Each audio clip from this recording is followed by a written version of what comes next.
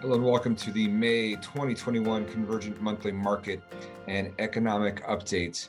Today we're going to cover a number of topics to keep up with our theme on our quarterly ideas that we thought would do well, economic updates, and a bigger picture view of what we see coming down the road. So in particular, we're going to dive into all of the different May market performance areas in terms of the different indices that we track and sectors that we have in our models. We're also going to touch on all the different economic updates from May, so corporate earnings and some of the big indicators that we keep an eye on. And then finally, we're going to spend more time on this theme that we've been covering in all of the videos over the last few months, which is this idea of the death of the 60/40 and where we need to be going from here.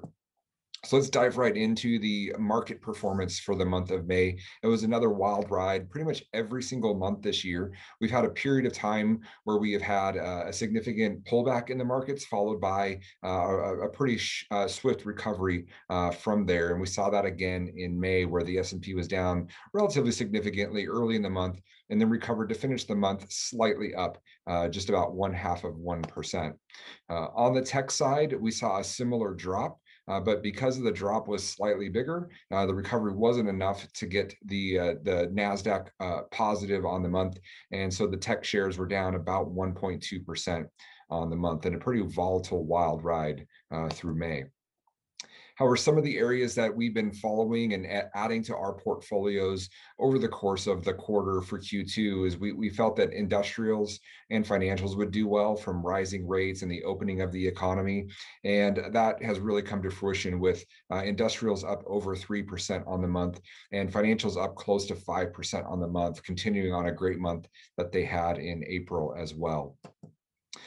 Commodities, which has been one of our best performers so far this year, continued to have a strong month, although it did come off the highs that we saw earlier in the month, but still finished up the month about 1% in the green. And European equities, which was one of the things we highlighted earlier this quarter that we thought would do well, also kind of knocked it out of the park in May, up close to 5%, or it's about 4.5% on the month in European equities. And finally, emerging markets had another solid month, along with some continued volatility, but still finished the month about 1.7% up. So pretty much across the board, all of the sector plays that we've been watching, commodities, energy, industrials, financials, outperformed the general market and the S&P 500, and in particularly outperformed the big tech names that were the leaders in the market from the pandemic through Q1 of this year. On to some of the economic indicators that we're keeping an eye on. One that we paid a really close attention to week by week last year that are still having some major impacts on the economy is the unemployment data. While it's dramatically improved from where it was now at a 14-month low, we have 15.4 million of total claims. We still have, though, we had about 385,000 of new claims for unemployment this week. And we're still around 4 million, 3.77 million of ongoing, continuing claims. So while it's still great news from where we started this thing, over a year ago, down dramatically from the numbers we were seeing in June of last year, still some troubling numbers, still a long way to go to get the ultimate total unemployment down to where it was prior to the pandemic. So, positive moves, but still a long way to go with unemployment. On a really bright note, though, in terms of year-over-year numbers, corporate earnings were up 50% in Q1 versus the numbers we saw in Q1 of 2020.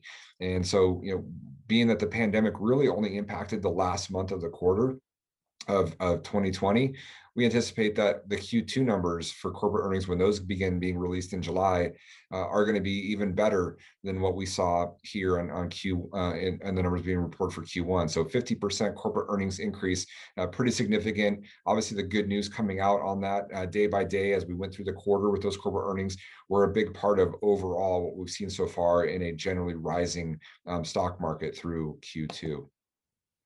Some other numbers that are important to keep an eye on is our the latest, I guess, projections we have on where things are going to end up for GDP and for inflation. Right now, we're anticipating that the year-over-year number on GDP is going to be north of 12% for Q2, which will be one of the biggest prints, if not one of the biggest prints ever year over year, which again, just more green lights in terms of the general economy opening up. Another area that we're keeping a very close eye on is inflation, and that's beginning to hit a lot of the headlines. It's something that we've been kind of anticipating all year so far in these quarterly and monthly themes that we've been going over. And we're anticipating now the Q2 print on for the quarter is going to be over 4%. We saw the month of April, their print was over 4%. And we think for the quarter overall, we're going to see that. We do anticipate things beginning to fall off a little bit in the second half of the year. You know, a lot of some of the things we're seeing out there in the news is that inflation is transitory, meaning that it's supply driven because the economy is still opening up. A lot of the issues we're seeing out there are supply driven, and that once things open up, inflation will settle back down.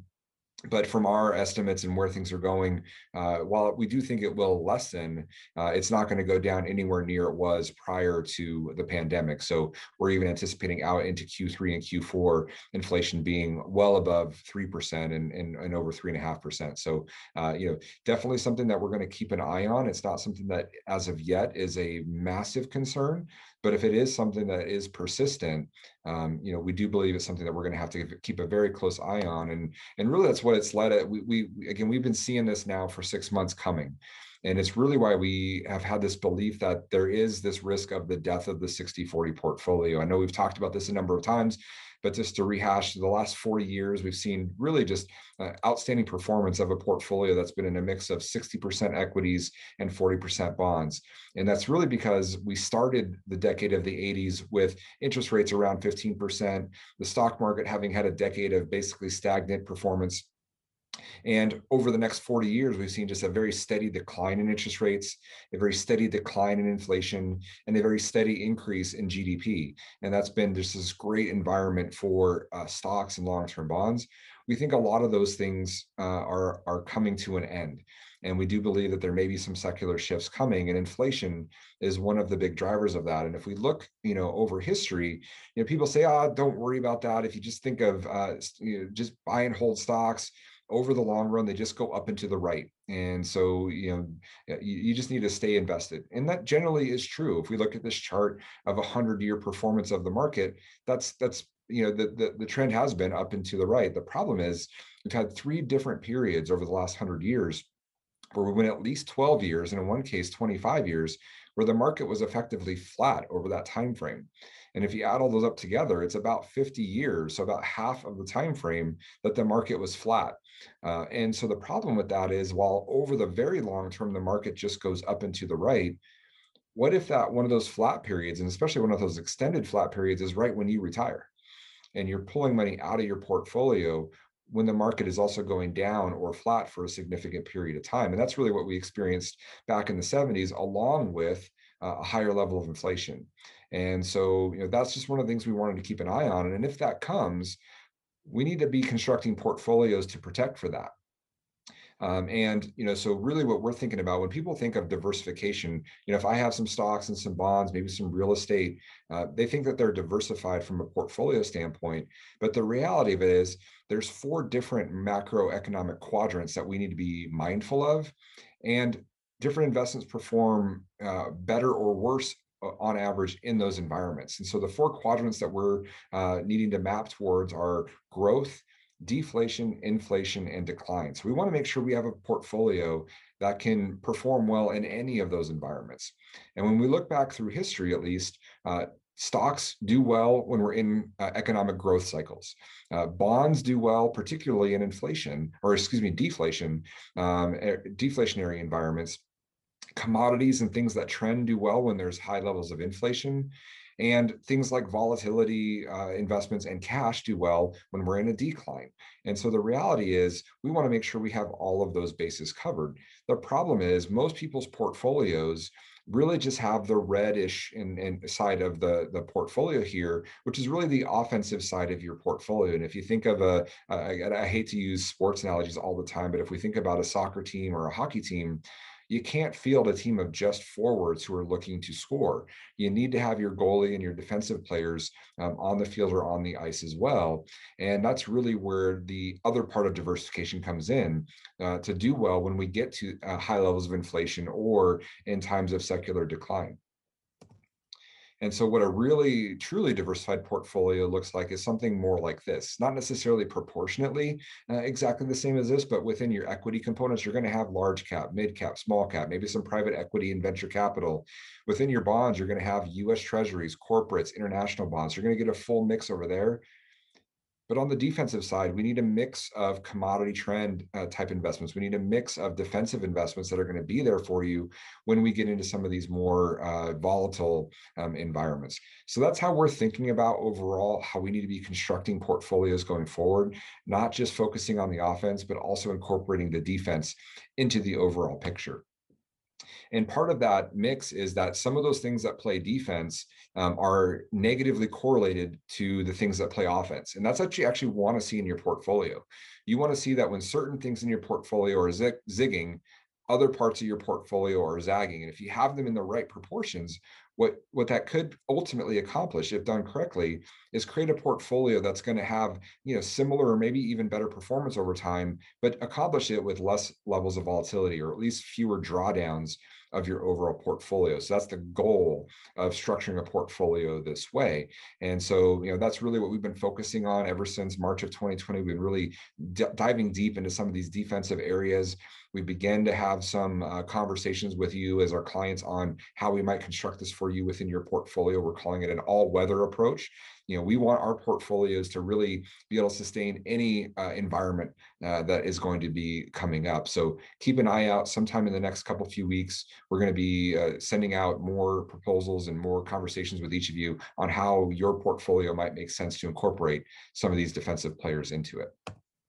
So just quick recap, Q2 continues to be, a growth of inflation, a growth of GDP. So we call this kind of our quad two or growth environment. So far that's really been good for equities overall. This whole, first half of this year has been good for equities overall.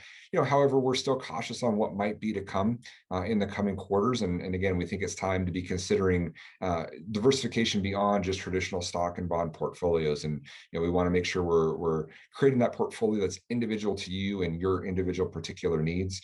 So we want to make sure we have an individual conversation with you about that. So if you have any particular questions about any of the information we covered in today's video, please don't hesitate to reach out. Email is homer@convergentwealth.com. We'd love to talk with you individually about your questions. With that, we hope you have a great day, and we'll talk to you soon.